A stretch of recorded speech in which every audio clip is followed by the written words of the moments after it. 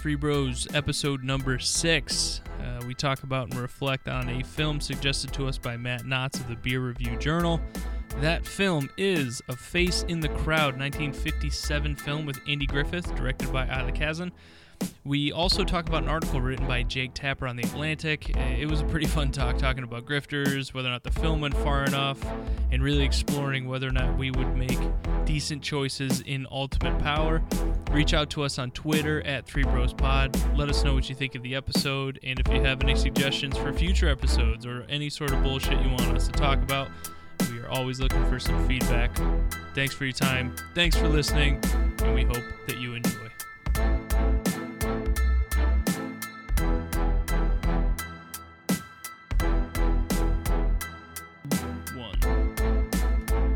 Hey, this is Three Bros Podcast. Welcome back.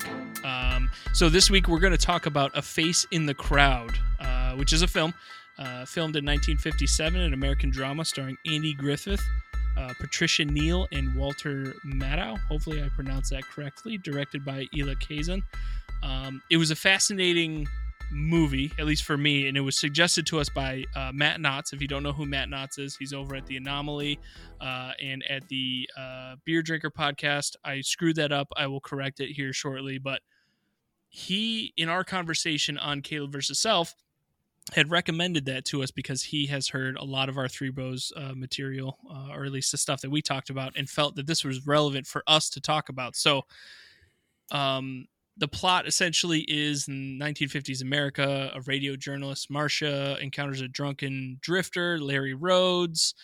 They start doing essentially a radio program. He shits on pretty much everybody and makes his way to being a super popular person and getting to the point of height and power that probably no one really imagined that he would get to. And then it all falls apart. So obviously that's similar to what we're facing right now in 2021 with Trump. But the one thing that I'm going to start with is that while watching that movie, the first thing I thought of was, were the Koch brothers immediately influenced? Like, did they watch this movie and say, we could do that and we could do it better? Really? That was like my first immediate thought. I don't know why that popped in, All right. But Cyril, what do you think? My first immediate thought was, and this is literally what I wrote down. Oh, you want me to say you want me to comment on that? Because that's an interesting, I don't know why. What I got to ask you now, what made you, do you think the Koch brothers are grifters in the way that Lonesome is? Or so for me, no, Sure. I thought of the Koch brothers as the general. Oh, and absolutely. His influence and how he leveraged his power, right? From Yeah. What was the vitamin that he was like selling? I forgot already. Vitajax. Right. Yeah. So the general is peddling Vitajax, and he's making a ton of money. And it seems like he realizes, well, with this type of influence, I can marry this media personality with politics and hopefully influence to push my brands and my companies and Senator everything Fuller. I'm working for. Yeah, I'm working to push that forward, and it felt so Koch brothers to me. That actually is a great. I didn't even think of that. Dang.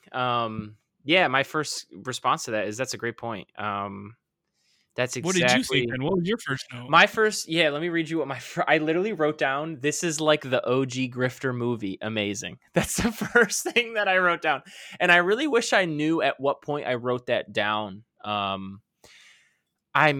I'm thinking it might have been it might have just been one of those. You know what? I know exactly. It was the scene where he moves to Memphis, right? And he gets his first big sponsor. They started getting small sponsors in Arkansas, and they started making money, whatever. That wasn't a big part of that movie at that time. But when he went to Memphis and he got his first big sponsor, he never read the ad. He never did anything. He just did whatever he wanted. And people were like burning mattresses. Right. Yeah, the mattress company. And it's the contrast. I wrote this down because the contrast of the people rioting and burning mattresses in the street and then cutting to his lawyer saying, our sales are up 55%. I immediately wrote down, this is like the OG Grifter movie, because there's a lot of times that I associate being a grifter with being someone who's a bomb thrower. And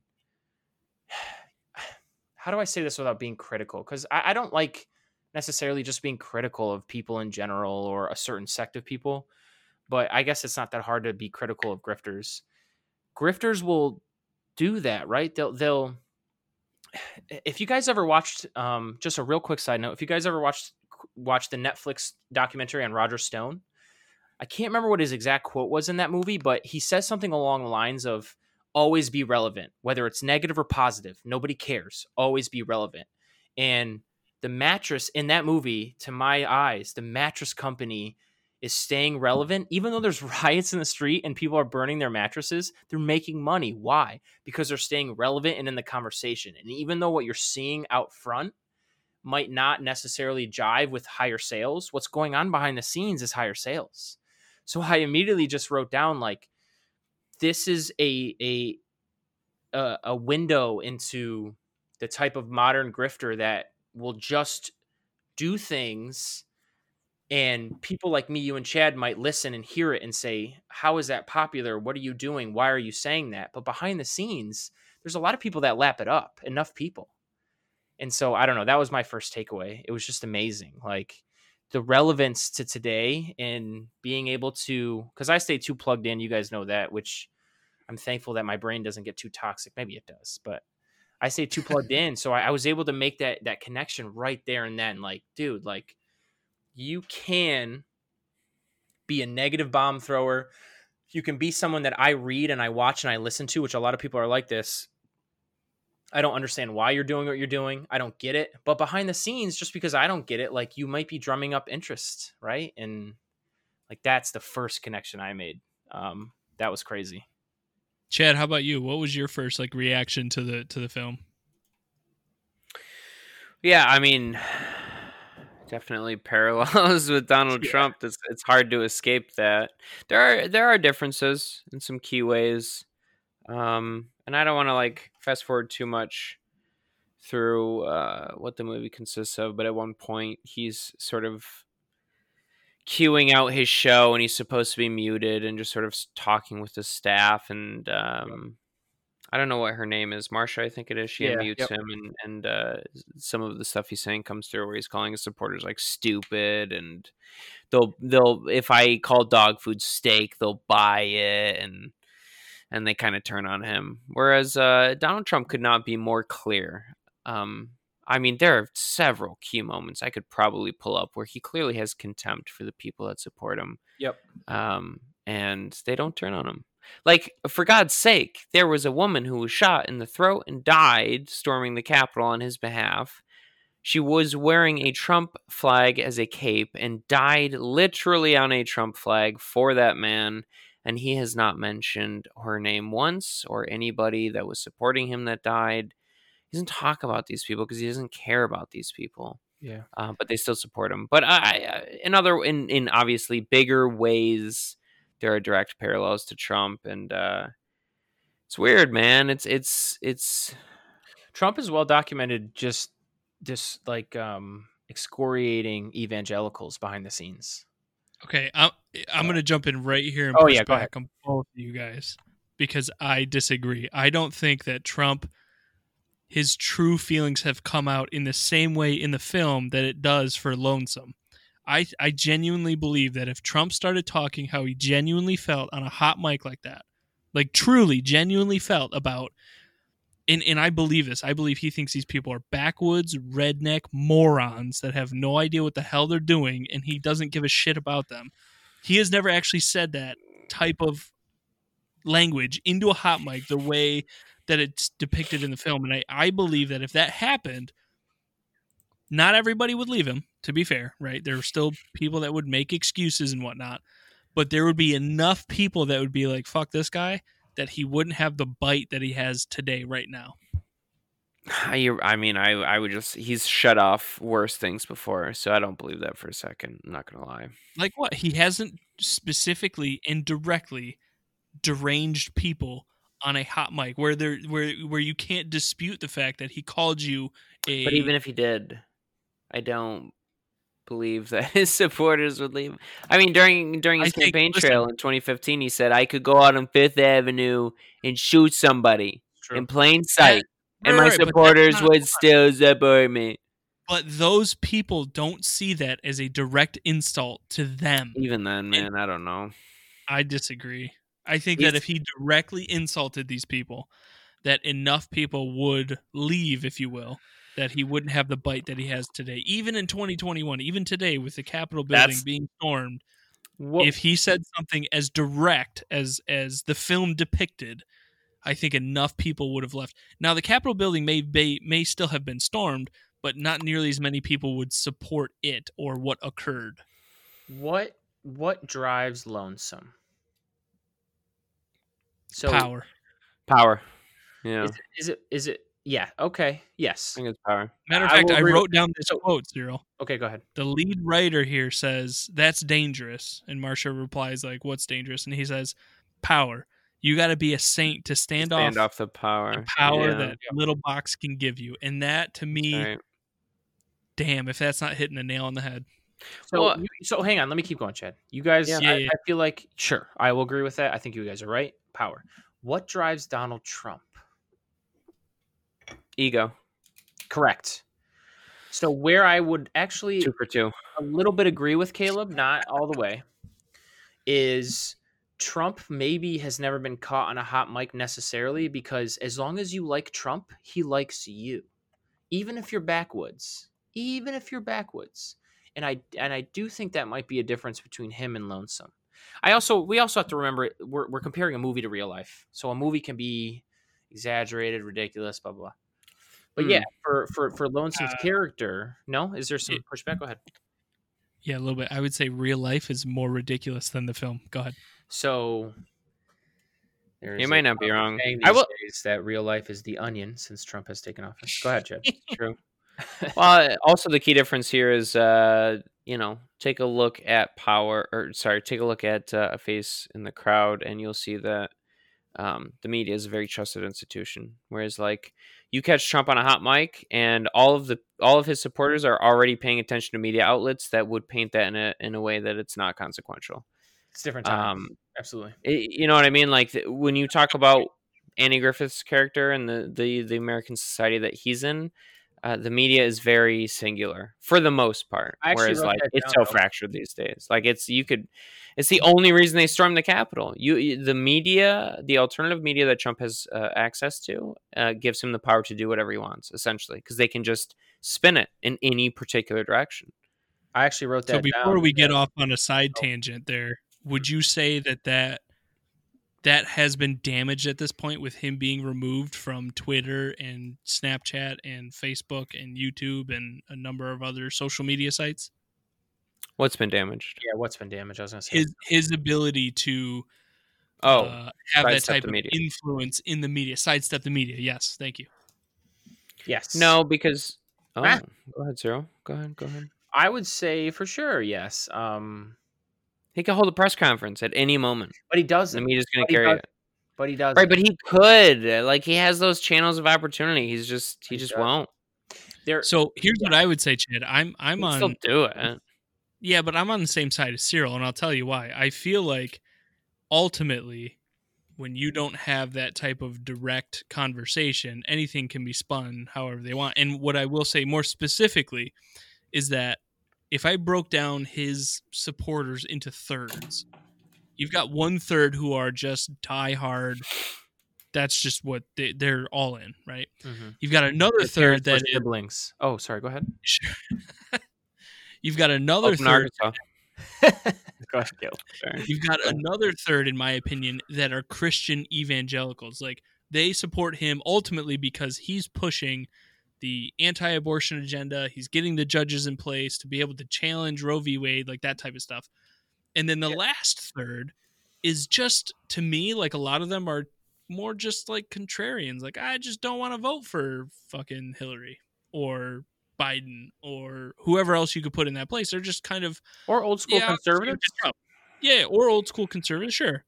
And that last third, to me, is where you lose that influence when you're not on Twitter or all the other social media platforms. That's where you start, where that support erodes is right there with the contrarians. Because if they don't hear you, they don't see you on Twitter, they don't really, because they're not everybody's watching CNN or Fox News or the local news or whatever it is. They're not. They just aren't. So you're going to lose that type of support because you're not in the forefront of their brain. Yeah, I agree with that. That's where you take that hit. As far as Donald Trump, Sure. I mean, perhaps there's also an argument you could make that by like quote unquote silencing conservatives and conservative outlets, you're giving more conviction to the people that follow those. But how many of groups. those people are you giving more conviction to? You're right, but how many people are there? But again, like it's like this is also all anecdotal for Of anyone course that it ever is. listens Oh, to we're this. not experts. Good Lord. Go ahead, Chip. I'm always going to be on the side of good speech to combat bad speech, not censorship, because I just don't trust the people that would enact the censorship. But we are getting onto a side tangent here. I was going to say, I'm actually with you on So that. let me- Jed, interestingly enough. Go ahead, go. Let me drive this back over. Let me read 2 quotes that stuck out, other than the one that I just read. The "That's dangerous power. You got to be a saint." There's 2 more that stuck out to me, and I'll read them to you. The first one is actually Lonesome says. He says, "I'm not just an entertainer. I'm an influencer, a wielder of opinion, Yep, of force." Yeah, the use of influencer there is very telling because there is a whole market these days of people we call social influencers, and honest to God, they make stupid amounts of money to just exist and guide opinion, and it's ludicrous. Dude, just like that Well, scene where the he's term walking out to the influencer- general, and the general introduces him to the senator and makes it pretty clear soon after that he wants him to, guide people to thinking this stuffy conservative is a whatever. Yeah, right. Just the term influencer in 1957, as it relates to today, is It's ahead of fucking its time. crazy. Well, Ahead of its time. I mean, to be fair, this is human society forever. Social media has just made it like social media has democratized anybody to be an influencer, but influencers we've always had. It's just people For that sure. It's easier now. people follow. Yes. Yeah, it's been democratized. Yes, you're right. But in 1957, in the way that Lonesome Rhodes is portrayed, I feel like, and I could be completely wrong, in that context, they were trying to be so overt about it. It wasn't as overt as it is today, and not as it is depicted in that film. Like yes, there were influencers, you're right, but it wasn't so fucking out there, I don't think. And Right, I but- could be completely wrong. I was born in 89, so No, I you're don't know right. before I then. think you're right. I think it's a direct consequence of democratizing the influencer market, because now to become an influencer that rise above everybody else, you have to have the hottest take, the edgiest take, and you have to play for your team. And it's just Yes. it's interesting because Hank and John Green are 2 people. They're together. They're the Vlog Brothers.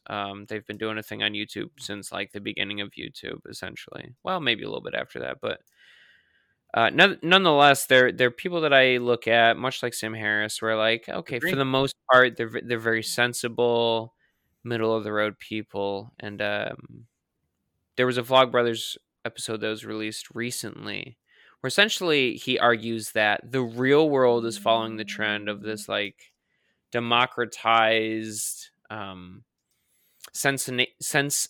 sensationalized, centered type of media online, because it's right now it's whoever can gather the biggest audience, we give the biggest amount of power. And to have an audience online, you have to be like, I understand the argument of being principled, but if you actually want a following online, you kind of have to put principles by the wayside, and you have to be an entertainer first. And I think that's the problem. Sure. So it's And not that's like a face in the crowd is the idea of like where chasing the audience is, and then you have Trump who really embodies that in the 21st century, because we've totally changed how audiences are formed. But can I just say really quickly, to throw a wrench in that, Trump just lost an election to someone who is not that at all. Just saying. Yes, because we are starting to see a rejection of it, and I hope we follow that path. Hope so, dog. Because I think you're right. listen, I hope so. the internet was the Wild West, and again, like, and we don't have to have this conversation, but I sort of grind at the idea of Trump being taken off Twitter. I see its benefits for sure. Don't get me wrong, but I also, it's just weird to see the president of the United States be censored like that, because it is censorship in a way. What happens if they took him off the day after he wasn't president? Would you feel differently? Yes, I would. You Yeah. really would. Yeah, because he's not the wish they president waited. anymore. I think there's a point you're making that's fair. I do. So There is And we don't have to go in this direction, but Yeah, just go. I was thinking about this while I was watching the film, and it goes back to that quote that Caleb first brought up. It was, "You got to be a saint to stand off the power." And again, I'll bring up Jordan Peterson because, like, I like a lot of the things that he says. I disagree with a hell of a lot more of the things that he says, but one of the lectures I saw that Jordan Peterson had was him talking about the Nazis and him talking about being aware of the capacity of the evil that you could do as an individual. And he was talking about how some of these prison guards and how some of these Nazi youth members, and these are people who were put in a circumstance where the power was pushing them in a certain direction, and they just went with where the power was. And his point was essentially, if you can't see yourself as being somebody who has the capacity to be in a situation of a concentration camp guard, then you're just not honest with the capacity that you have for influence and you have for evil, essentially. And it's like, and I genuinely try and think about this, like, put yourself in the position of Rhodes here, Lonesome Rhodes. It's would we be any better at responding to having that influence and power? Yes. I don't know if I would be. I don't I think can tell you 100% that I would be. It's tough Because to say there that are in the moments- position that you're in currently. Look, there are moments early on where maybe you're right, but there are moments later on where there's no way that you would take that. I won't speak for you, that I wouldn't take it that far. I think you're right on a small scale. I think you're wrong on a large scale. For me. And So I understand where Jordan Peterson's coming from. There's no question that we have to be careful with our human egos, and they're tricky. And I don't give a damn if you're Gandhi. Like, these things are tricky. But when you get to a certain point, Chad, it's egregious. Yes. So stuff that Rhodes does? Just in general, dog. Like, take Rhodes, take any, like, it gets to be, what point, is there no point where you would actually wake up and say, this is bullshit? Is there really no point? If you get to the end, that's ridiculous. If you found yourself if you found yourself in a position of immense power and wealth, and you were surrounded by people who wouldn't tell you no, you're telling me you would have the sense and well-being to do the right thing. You're making that choice to prioritize all of these people around you over your internal monologue, your internal integrity. Yes. And I'm telling you right now that I trust myself to not do that to a certain extent. I think I think there's some truth to what you're saying. I think there's some truth to what Jordan Peterson's saying. I do admit that. I just think that when you take it to a comical level, that's insane. That's insane. Okay, so I think that, Chad, really quickly, there are some people in our day and age right now who do take that to an insane level, and they do need to reflect more on that. But that's not me. So I'm not going to sit here and hate myself for something I'm not even doing. That's insane. Go ahead. Well, you're not doing it now.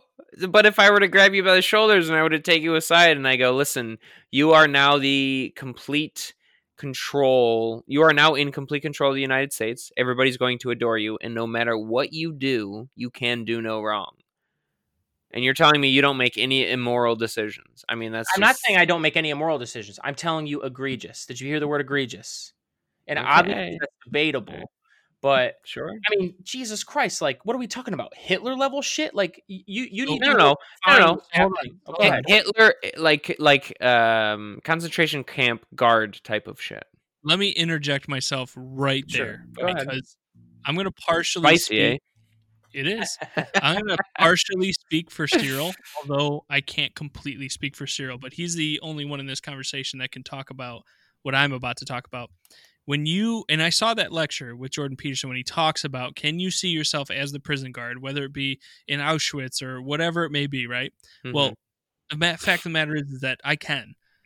I went to Iraq. I served in Iraq. I've taken people into custody that I know for a fact if I did anything to them, I would have suffered zero repercussions. And Cyril knows what I'm talking about, because the entire time that you were serving, at least in that time period, it was drilled into your head that these people are not even people. They are terrorists. They are out to get you. They are out to fucking do everything they can to get rid of you in any way, shape, or form. And in a lot of ways, when you're subjected to that level and that type of mentality and messaging and propaganda for an extended period of time, and you finally get there and you first see that 14-year-old kid that quite frankly doesn't know shit about you and could give two fucks about you in a lot of ways, yet I sit there with a seething hatred for this 14-year-old or 15-year-old or whoever it is that's in front of me when I'm pulling guard because we're having a conversation with a village chief about X, Y, and Z, about water and blah, blah, blah, blah, blah. But for whatever reason, I've never met these people a day in my life, and I hate them. And I could easily just pull the trigger, make up some bullshit about how they had a weapon or they were attacking me. Look, I know Blackwater, man. That's all you got to say. I'm being completely real with you. So when Cyril sits here and says that he feels a certain level that he would be able to withstand that level of power, quite literally, be that saint, I'm telling you, I believe him for the most part because he's already been in that situation. And not only has he been in that situation, he's come out of it, realized and learned what that meant, what the situation was, and the level of impact that he could or could not have had in any of those particular moments. I feel like I can believe him because I'm in that same boat. Let me, Chad, really quickly. Let me not necessarily argue for Chad, but let me do what Chad. I don't even remember what you said. Something about Sam Harris and thinking about the other side. Power corrupts, absolutely. What is the difference? Because I'm with Caleb, obviously. But what is the difference between what Caleb is saying and what you're saying, Chad, and what Jordan Peterson is saying? The difference is self-preservation. What that means is if you're in the German army and the Nazis come to power and you're still in the army and you get requested to go run a gas chamber, be a guard at a whatever camp, concentration camp. Jesus, how did I blank on that? Okay, whatever.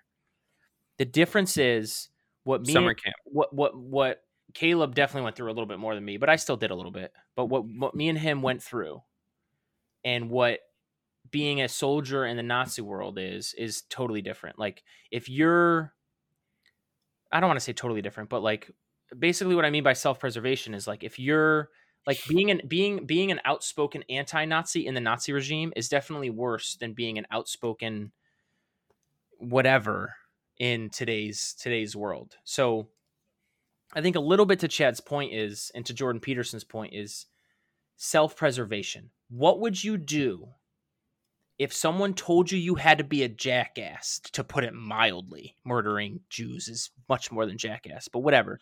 Let's just generalize it. And what would you do when you're being told you have to be a jackass, or I'm going to literally jail you, end your opportunity in life, kill you? Like the question is self-preservation.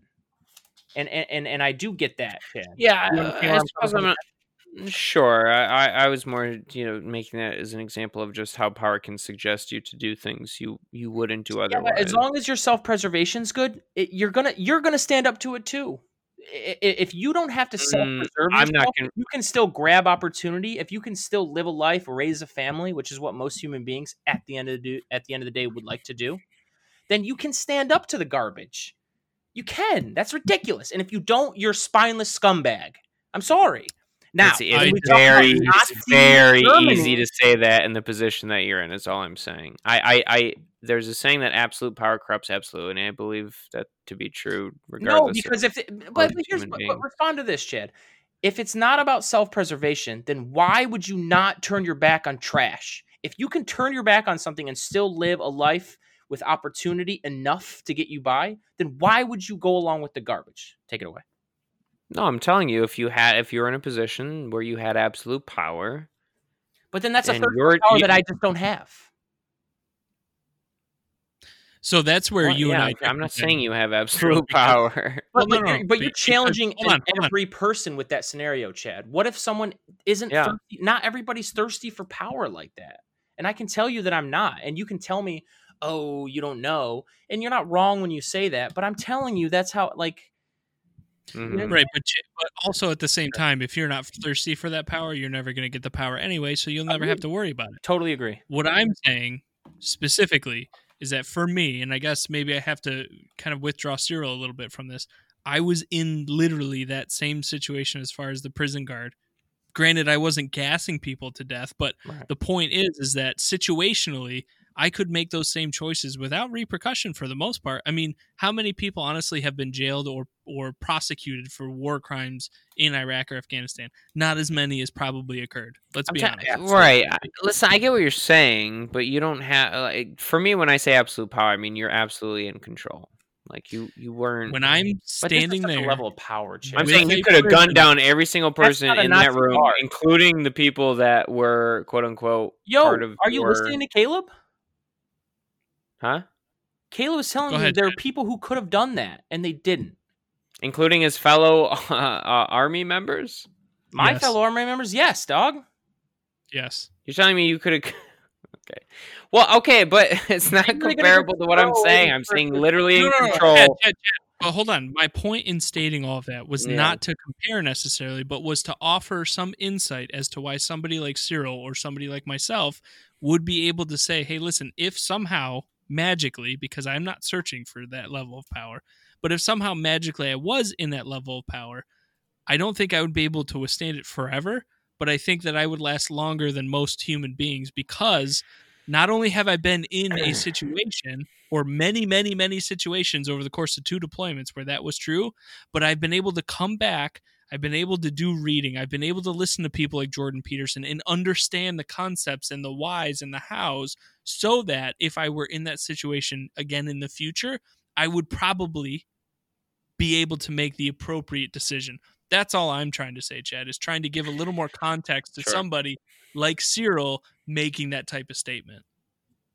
Well, that's fine. I just don't believe you guys. I don't That's believe fair. anybody that You would don't have say that if Chad, they had are- absolute power, that Chad, they would are- be moral. does But that that's, mean- Chad, does that mean people are inherently bad? Does that mean there's no morals that come from within? no, I would say that absolute power is inherently bad. It corrupts. It doesn't. Does it I mean, there's always literally corrupt? the saying that Does it- absolute power Does it corrupts always absolutely. corrupt every single time? I would I mean, ask you to name take a look at any sort of monarch type history throughout any part of the Every world. When you're single born monarch? with that, when you're most, I would say most, and to think that you're an exception to that rule, I think is a little bit of a high horse. But So Let me offer one that's more not my insight. biggest point. Well, here's the thing, Chad. You're not wrong when monarchs die, but you're wrong when monarchs thrive. So there definitely have been Hold on. monarchs in history who have had a good moral compass. Maybe do they get outnumbered by the trash? That's fine. Maybe does power corrupt absolutely over time? That's fine, of course, dog. But to say that almost, if not every single one who's ever had that power is trash is No, ridiculous. I'm just saying most. Just saying most. Hold on. You're also I don't know, neglecting the dude. fact that when you have absolute power, you have plenty of people that will take care of the garbage for you, right? So Right. when you talk about true absolute power, Chad, what I would suggest is that when you have absolute power, there will be a natural hierarchy of people. And typically speaking, a lot of that shitty decision making doesn't even have to reach that high because as an absolute ruler, if I am that absolute ruler, I could even make not even a conscious remark, right? A subconscious remark that other people will act upon and I will never have to even see it. So yes, absolute power corrupts absolutely for sure. Sure. I think, Cyril, what you're saying is that there are people that have had certainly a good heart or a moral compass, but even those people, even if they like subconsciously mention something, other people will act upon that. So to make that point, yes, you're correct, Chad. What I'm saying is that in the context he's of not the all the movie that we are talking about, which is not absolute power, but is a good range of power, I believe, and I can't speak for Cyril or you, I can only speak for myself. Sure. I believe that for the most part, I would make moral decisions because I have already been in those situations and not just like even consciously. Like I had no idea I was in those situations, but I came home, I listened, I read, I listened to people like Jordan Peterson make that point, and I made that connection and said, oh shit, I was there. I get how you could fall into that trap because For sure. it's very easy to do that. So Right. I'm not trying to argue that if I had absolute power, I would be perfect. Far from it. What I'm saying is in the context of this film, I feel because of my experiences and because of my reflection of those experiences, I would make better decisions than most people. And I agree. I think it's important to say that, to say, no, Chad is right when like, I'm not claiming I'd be perfect. That's ridiculous. No. Absolutely not. I'm just, first of all, before I continue on, it's a movie, right? It's an exaggerative movie. I'm not saying people aren't like that today, but this is from the 50s and it was a movie. We got to keep that in perspective. But that being said, like, I feel like this goes back to, we've had this discussion before. This goes back to, where do morals come from, right? Like, do morals just come from propaganda that you just feed into your brain? Like, that's maybe for some people, or maybe not morals, but like what you do, what you think, how you think. Does that just always come from just propagandists like a Lonesome Rhodes? Like, it maybe for some people, but not for me, dog. And I guess I do take offense to the idea that I would, especially when we're talking about Lonesome Rhodes, he's not in a self-preservation situation. He's in a total, I'm taking advantage of it because I'm an asshole situation.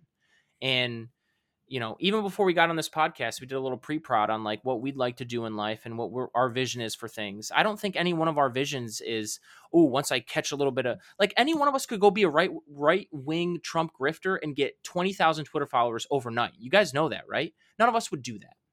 So there you go. Chad, last word on this one? Yeah, you're both wrong. That is my last word. Thank you, Chad.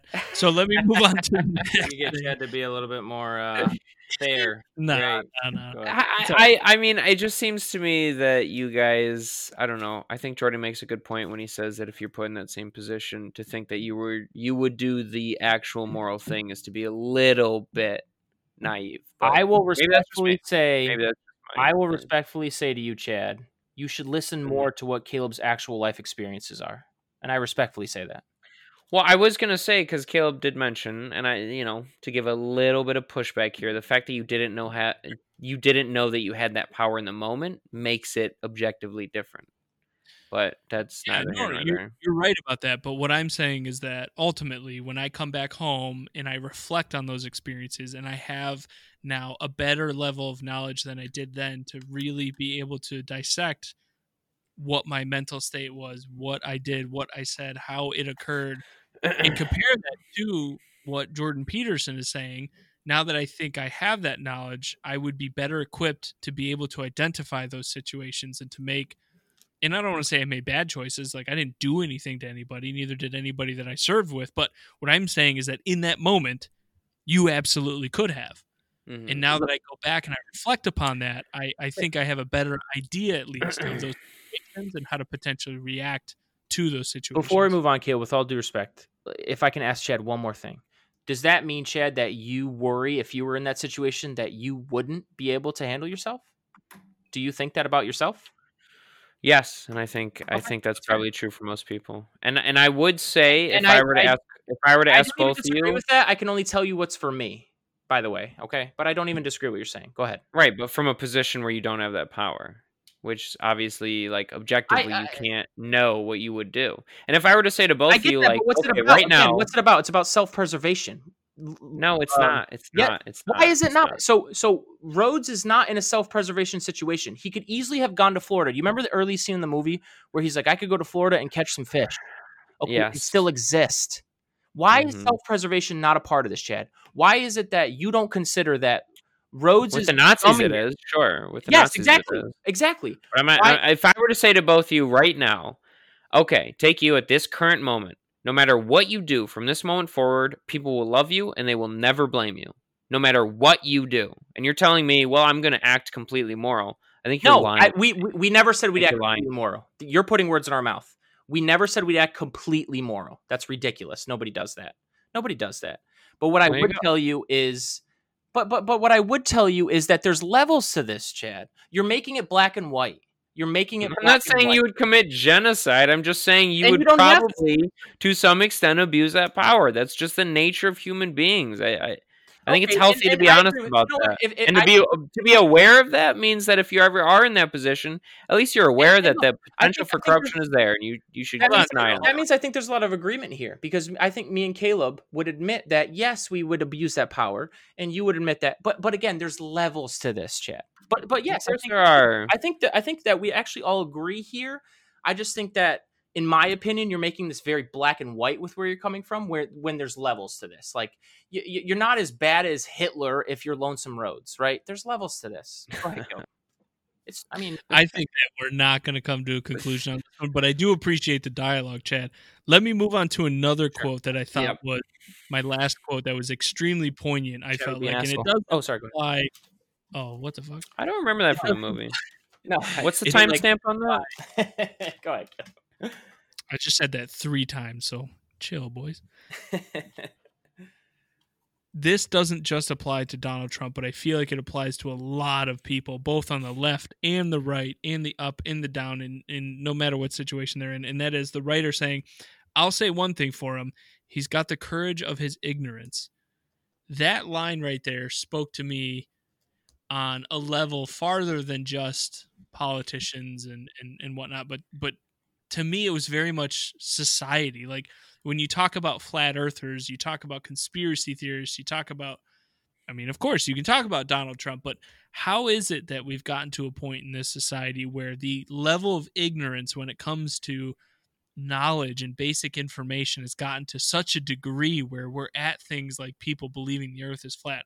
For fuck's sake, 3,000 or 5,000 or however many years ago, somebody put a stick in the ground at one point on the planet, walked 1,000 miles in the other direction, put a stick in the ground at the same time and said, hey, these shadows are not the same length. The earth must be round. The church was killing you if you said it was flat.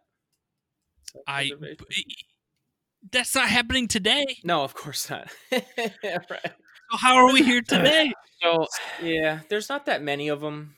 But go ahead, Chad. That's not a good answer, because there are more than should ever be allowed in a modern society. All right, that's true. I can't disagree with that.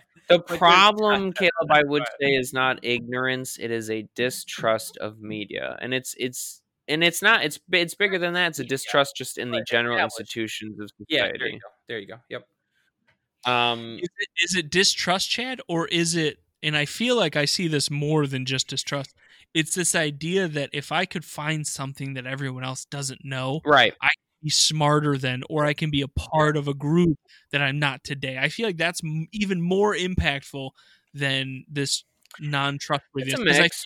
If I may, since JFK, right, with conspiracy theories, for the first 4 decades, that is what it was about. It was me not trusting the government or me not trusting the authority. I feel like in the last decade or two, it's more about me being a part of something or me being smarter than all these other sheeple, if you will. Yeah, I mean, it's a mix. It's a mix of a distrust of institutions and a mix of like an increasingly secular society where people feel their value is sort of diminishing. And to be part of like a secret, because again, like when you look at most conspiracy theorists, it always ties back into religion somehow. I mean, when you look at QAnon, which is the hottest one at the moment, it's like aggressively tied in with the Bible and Christianity, and it's it is tied into it, but it's very aggressively tied to just opposition, Chad. I think thought you were going to say the anti-Semitism of a lot of these, like all these conspiracy theories go back to Jews own the banks and they own the world and they pull the strings and that's where I thought you were. It's oppositionism, and I think religion is a good thing to play into that. Sure, absolutely, and it bubbles to the surface for the most part. Chad's not wrong about that. I just think it's oppositionism. That's all. Oppositionism to what though? Like, why is there an opposition? Okay, so a lot of people see. Are there oppositionists to the theory of gravity? Like, why not? Yeah, there are, dog. Strange. Yeah. What? Isn't it like the electromagnetic crowd as opposed to gravity? Bro, people get weird, dog. People get real weird. Tell me, but my point, I don't even know the group that you're talking about. But my point is, why is there specific opposition to the things that are being opposed to? There's a reason for that. They create plenty of things that aren't being opposed. Well, they just create an enemy, and they feel comfortable being in a group. Yeah. Yeah, but. Okay. So that's what I'm saying. So religion's the easiest way to do it. So that's why it happens a lot, if not maybe all the time. Okay. But at the end of the day, it's oppositionism, right? It's the idea that and this is incorrect. It's the idea that a lot of these people think Democrats are anti-religious, which is not true. Most Democrats in power right now literally talk about their religion and how they have faith. How many people castigated? Oh, I guess they castigated Obama for being Muslim, which is also religion. But it's too easy to say Democrats are anti-religious, but it's not true. Right? Right. Nope, that was just me pushing back on what you said. You can keep going, dog. Oh, I thought there was more to that. Yeah, I don't know. It is part of feeling part of a insider group where you have a special place. I mean, Right. I think in an increasingly secular society, it's harder to feel unique. And maybe that's, I don't know. What? That's I feel like in an increasingly it's secular harder to society, feel it's unique harder- as an individual. It's harder to feel like you belong to a team, and I think that's what humans long for. Maybe it's harder to feel like you belong to a greater purpose. Sure, exactly, absolutely. And I blame, and I've been thinking about this recently, but I blame the phenomenon of Trump on the fact that boomers are now getting into increasingly senile age, and they're having a bit of a late stage existential crisis, and they don't know how to respond to that, and they feel a lot of dread about the world around them and how things are changing. A lot of them are like, the world should have ended 20 years ago. What's going on? Mayan calendar 2012. Oh my god. There's another quote that comes from this movie, though. A couple of quotes I want to mention in particular that I think are directly in relation to Trump. Which one is somebody called him a demagogue in denim, which I thought was I do remember that. incredibly apt, because the group that Lonesome appeals to in the movie feels eerily similar to the group that Trump probably also identifies with. Absolutely. But another one was politics.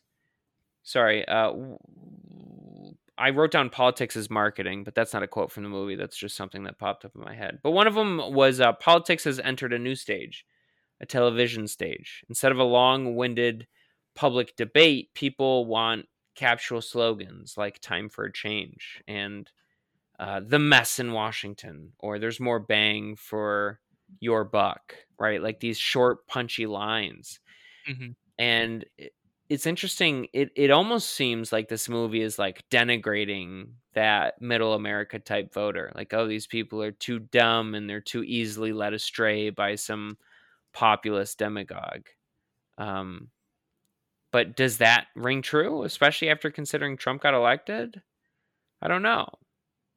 I think I would go back to what you were saying about politics is marketing. I mean, I've told you guys this before, but I worked with a guy at one point by the name of Nick, and he got his degree in some kind of psychology. I can't remember specifically what it was, but he was telling me about how all of his classmates who got a similar degree to him in psychology and marketing and all these things, they weren't getting jobs at ad agencies.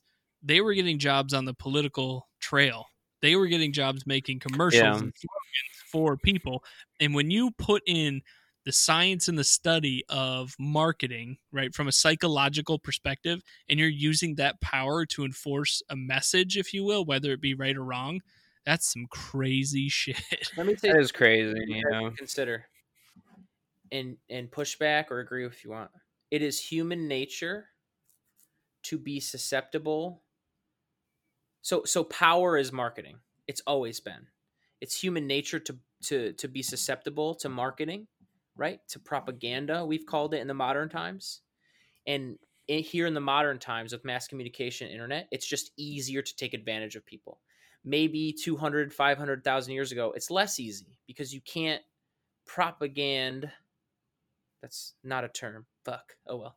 You can't propaganda in the same way, in the same power like Trump's Twitter account now. So how do you guys feel about that? How do you guys feel about the fact that humans haven't changed? Come on now. Evolution is what it is. It takes a long time. It's just the toys that we have, and this is what worries me about the future a little bit, but that's a side note. The toys that we have allow people to take advantage of that more. I'm going to push first on, you better tweet that. I want that to be a tweet. No, see, that's too ironic. Humans are too influenced, and you're going to tweet that out to people you're trying to influence? Like, dog, come on. Keep going. No, but I thought that was funny, and I want that in the tweet. Well, I do want to, but if you guys so ironic. asinine comment, tell me. I do want to hear what you think of that. No, I think you're right. Right, when it comes down to technology, that's been the difference maker. I mean, you think about back in, I think of what was it, Back to the Future 3? Is that when they went back to the Wild West? Tell me if I'm wrong. Correct. Yep. Yep, that's correct. I think at one point there's a scene where you have a literal like snake oil salesman. Maybe it's not snake oil, but he's selling some bullshit I right do there, remember right? that. Yep. So you think of those con men back in the Wild West, and mind you, that was only 200 years ago, let's say. They're trying to scalp people from town to town to town. Now, think about how much money they made scalping people on some bullshit product, right? Now let's think about somebody like, I don't know, Jim Baker selling Mark some Dice. 5-gallon or 20-gallon buckets of fucking chili for your goddamn underground bunker. We got him. How much money do you think he made off of that fucking 20-gallon tub of chili as opposed to the guy who was selling snake oil Hang back in the on. Wild West? Hold up.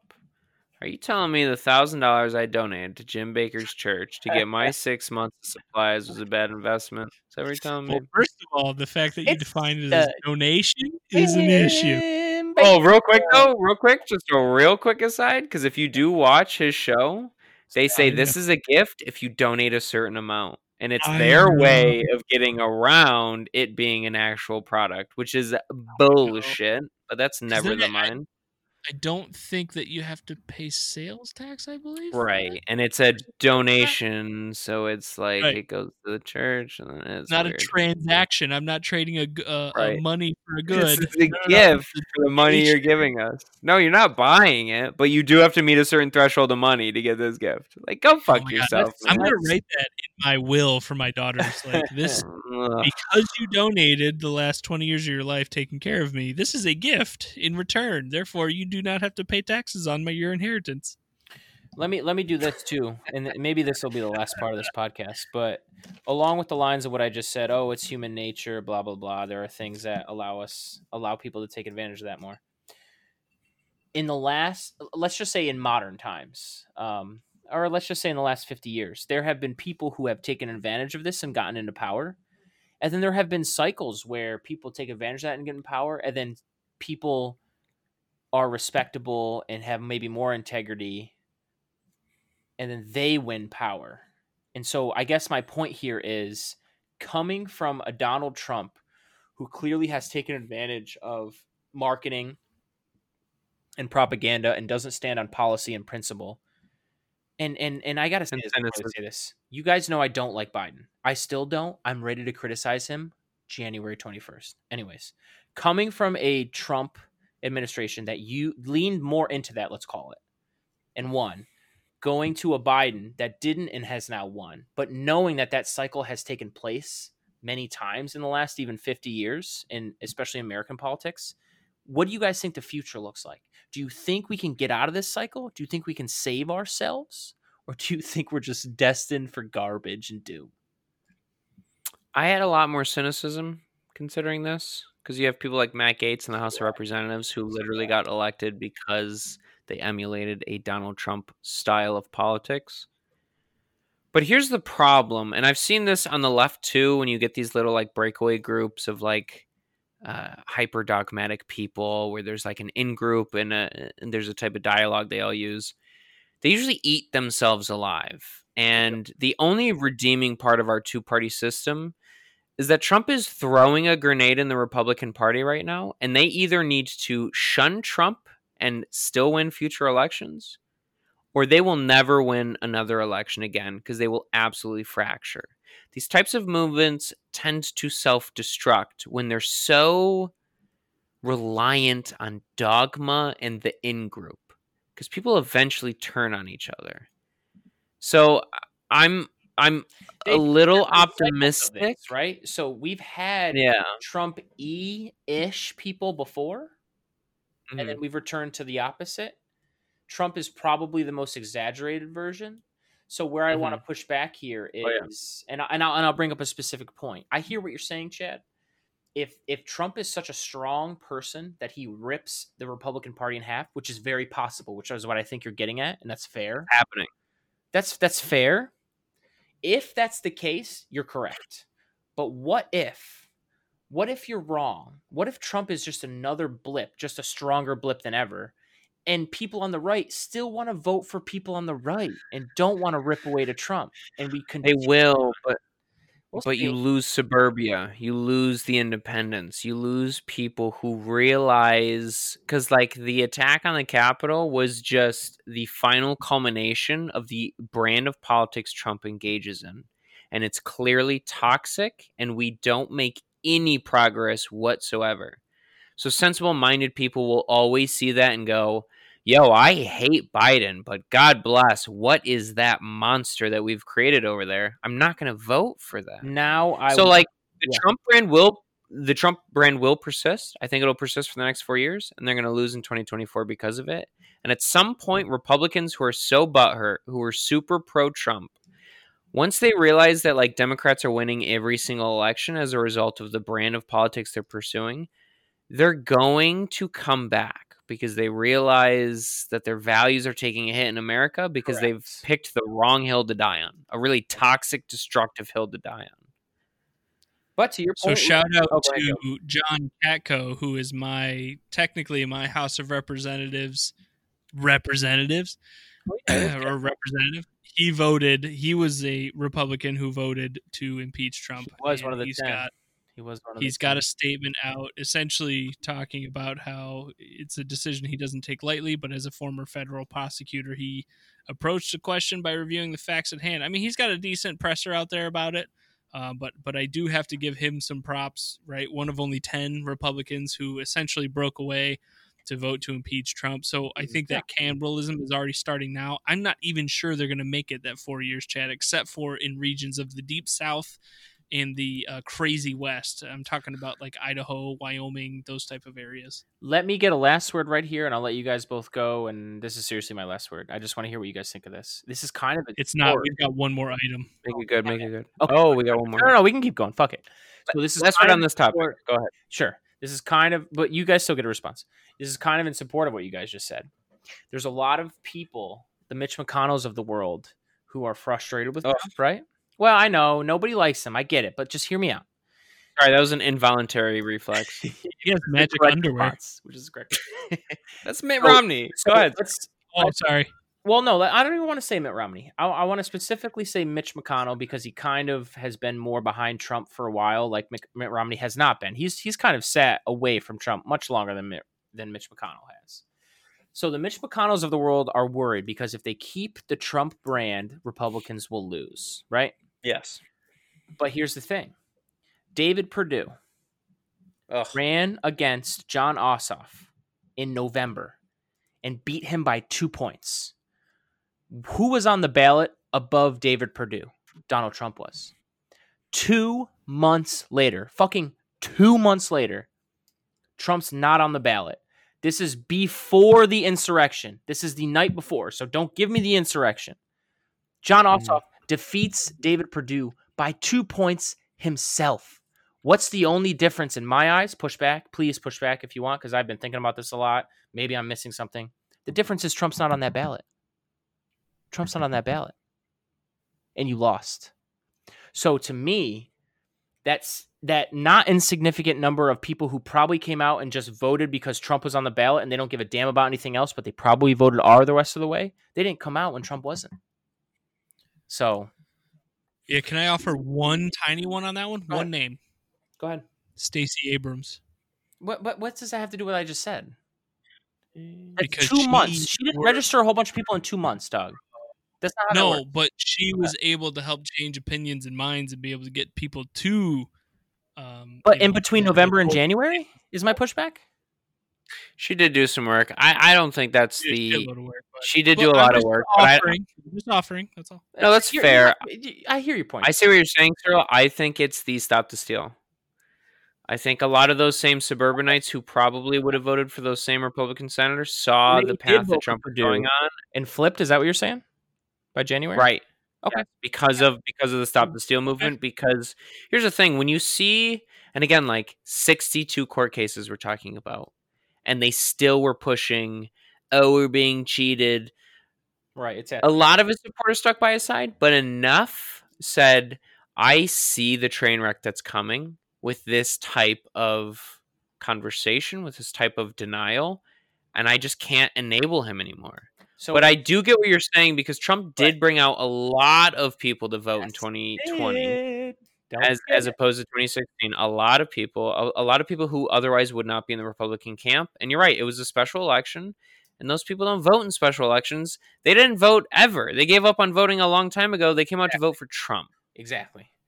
And when he lost, then they didn't give a shit anymore. Right, maybe it's a little column A, column B, where people flipped because of the Stop the Steal, which I can get. I think that's part of it. Yeah. Sure.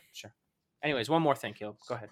Yeah, so let me move into the last greatest but best part, for me at least. I said Betty Lou wasn't hot.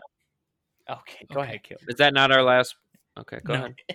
I sent you guys an article in The Atlantic written by Jake Tapper of CNN by the title "Why Americans Fall for Grifters," and he's got some interesting takes. And I wrote here, I'm going to try and read it. I'll probably talk about it too right after, because I'm not the greatest writer while I'm watching the movie and whatnot, but he's got some interesting takes. In the article in The Atlantic, he talks about one of the main critiques from a gentleman, I believe it's a gentleman named Bosley Crowther of the New York Times, and he felt like audiences at the time would not find the Lonesome Rhodes character believable.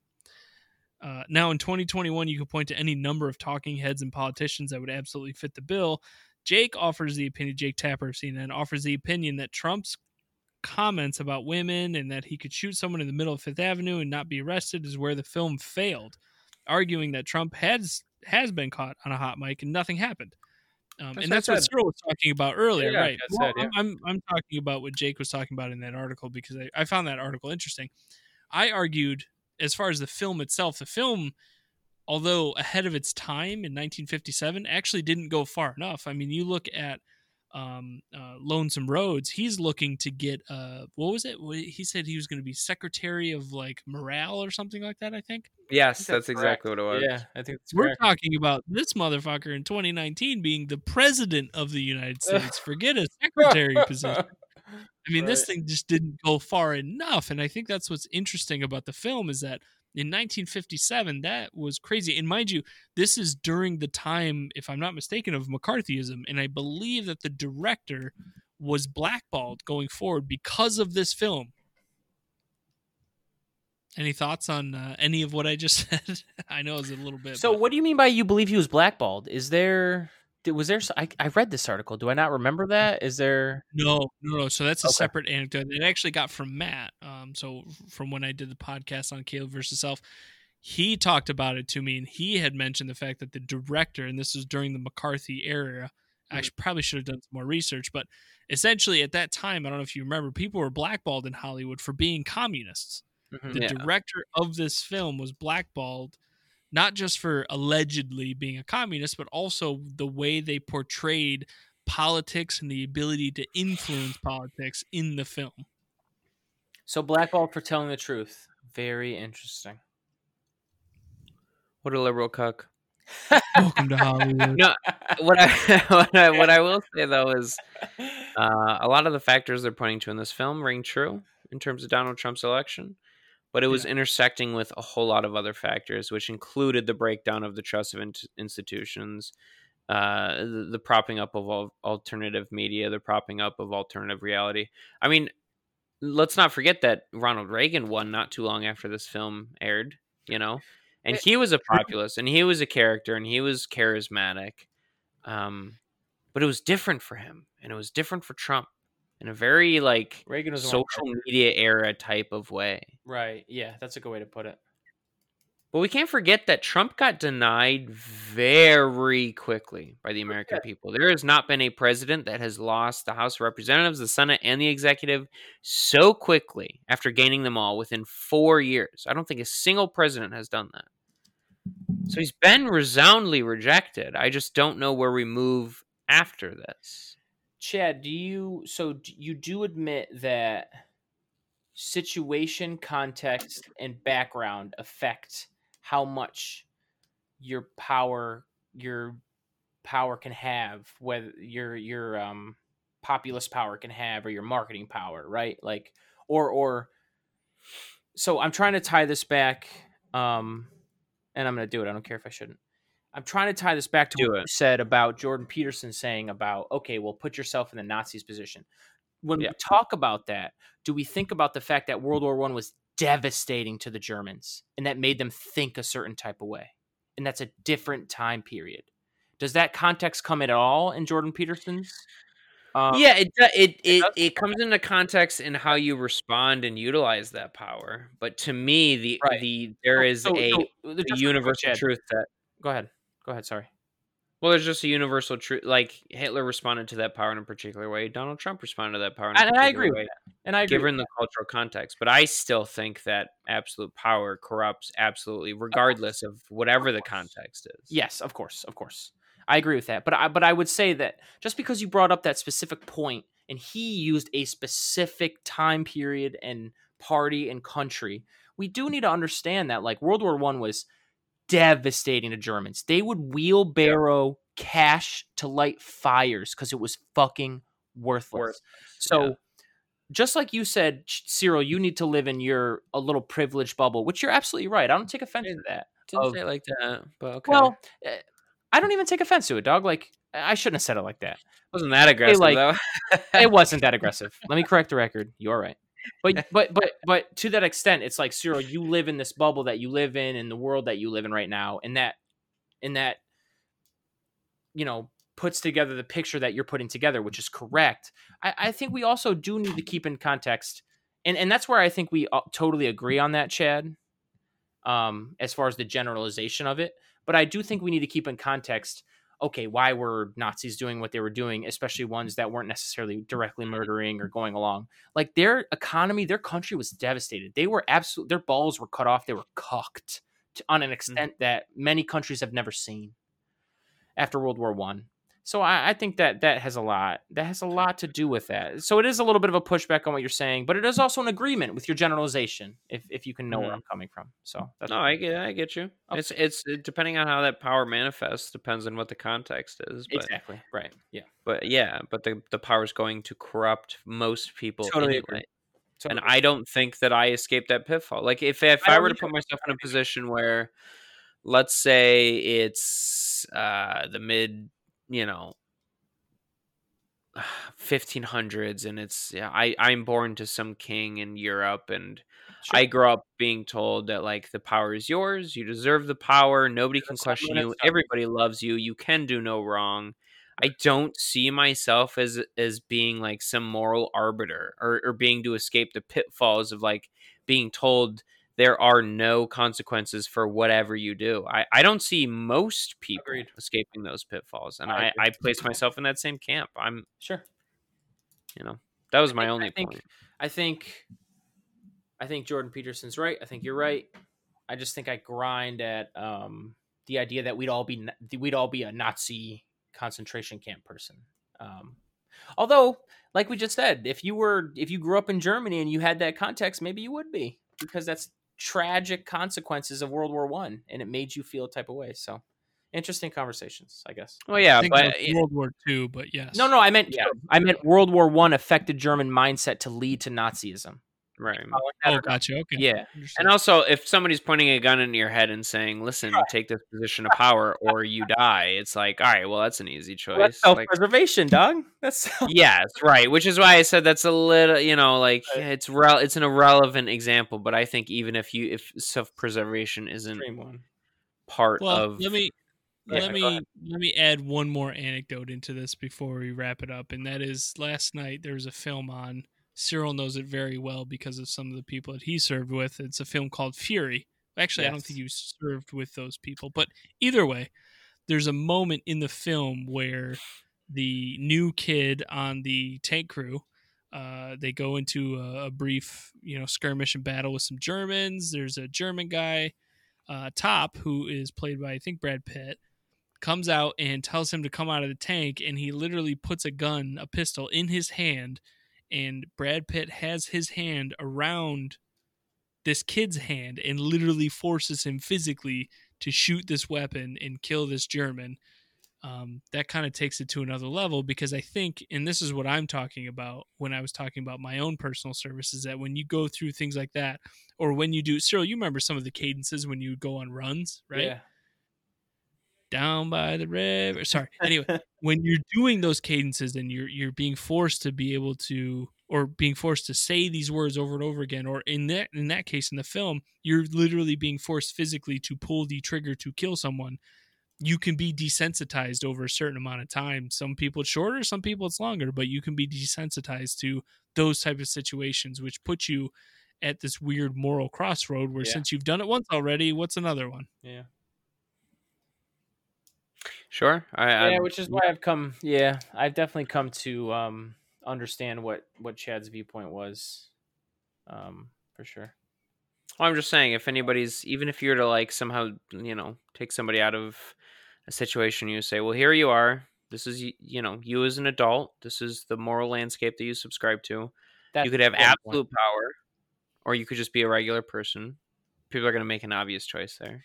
I think that there are consequences that follow that. I don't think any human can escape the fact that, like, if you are given the opportunity to be loved by everyone and to not be hated for anything you did, but then you're gonna be a piece of shit. But again, and we can end this soon, and we should. But again, Chad, you're right. But I put a lot more stock into what was the context before that happened. You're absolutely right, Chad. But what if somehow you grew up in rainbows and puppies society? Like, I know that's never existed. I don't even know what that means. Sounds like a great I don't know what I mean. Right. It's the Netherlands. If you okay, let's not be stupid. But if you grow up in a utopia, let's call it, and then you get all the power, for sure, you're probably not going to be corrupted and using it, because the context matters. Just like that World War I consequences for Germany context, that shit matters. And then you follow down to, I have total power. What would I do? That goes back to the argument: are humans innately evil or not? No. They're susceptible, though.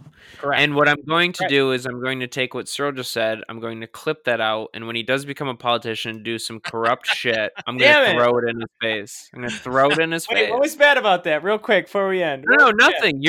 You're saying that you would rise above. And I'm saying when you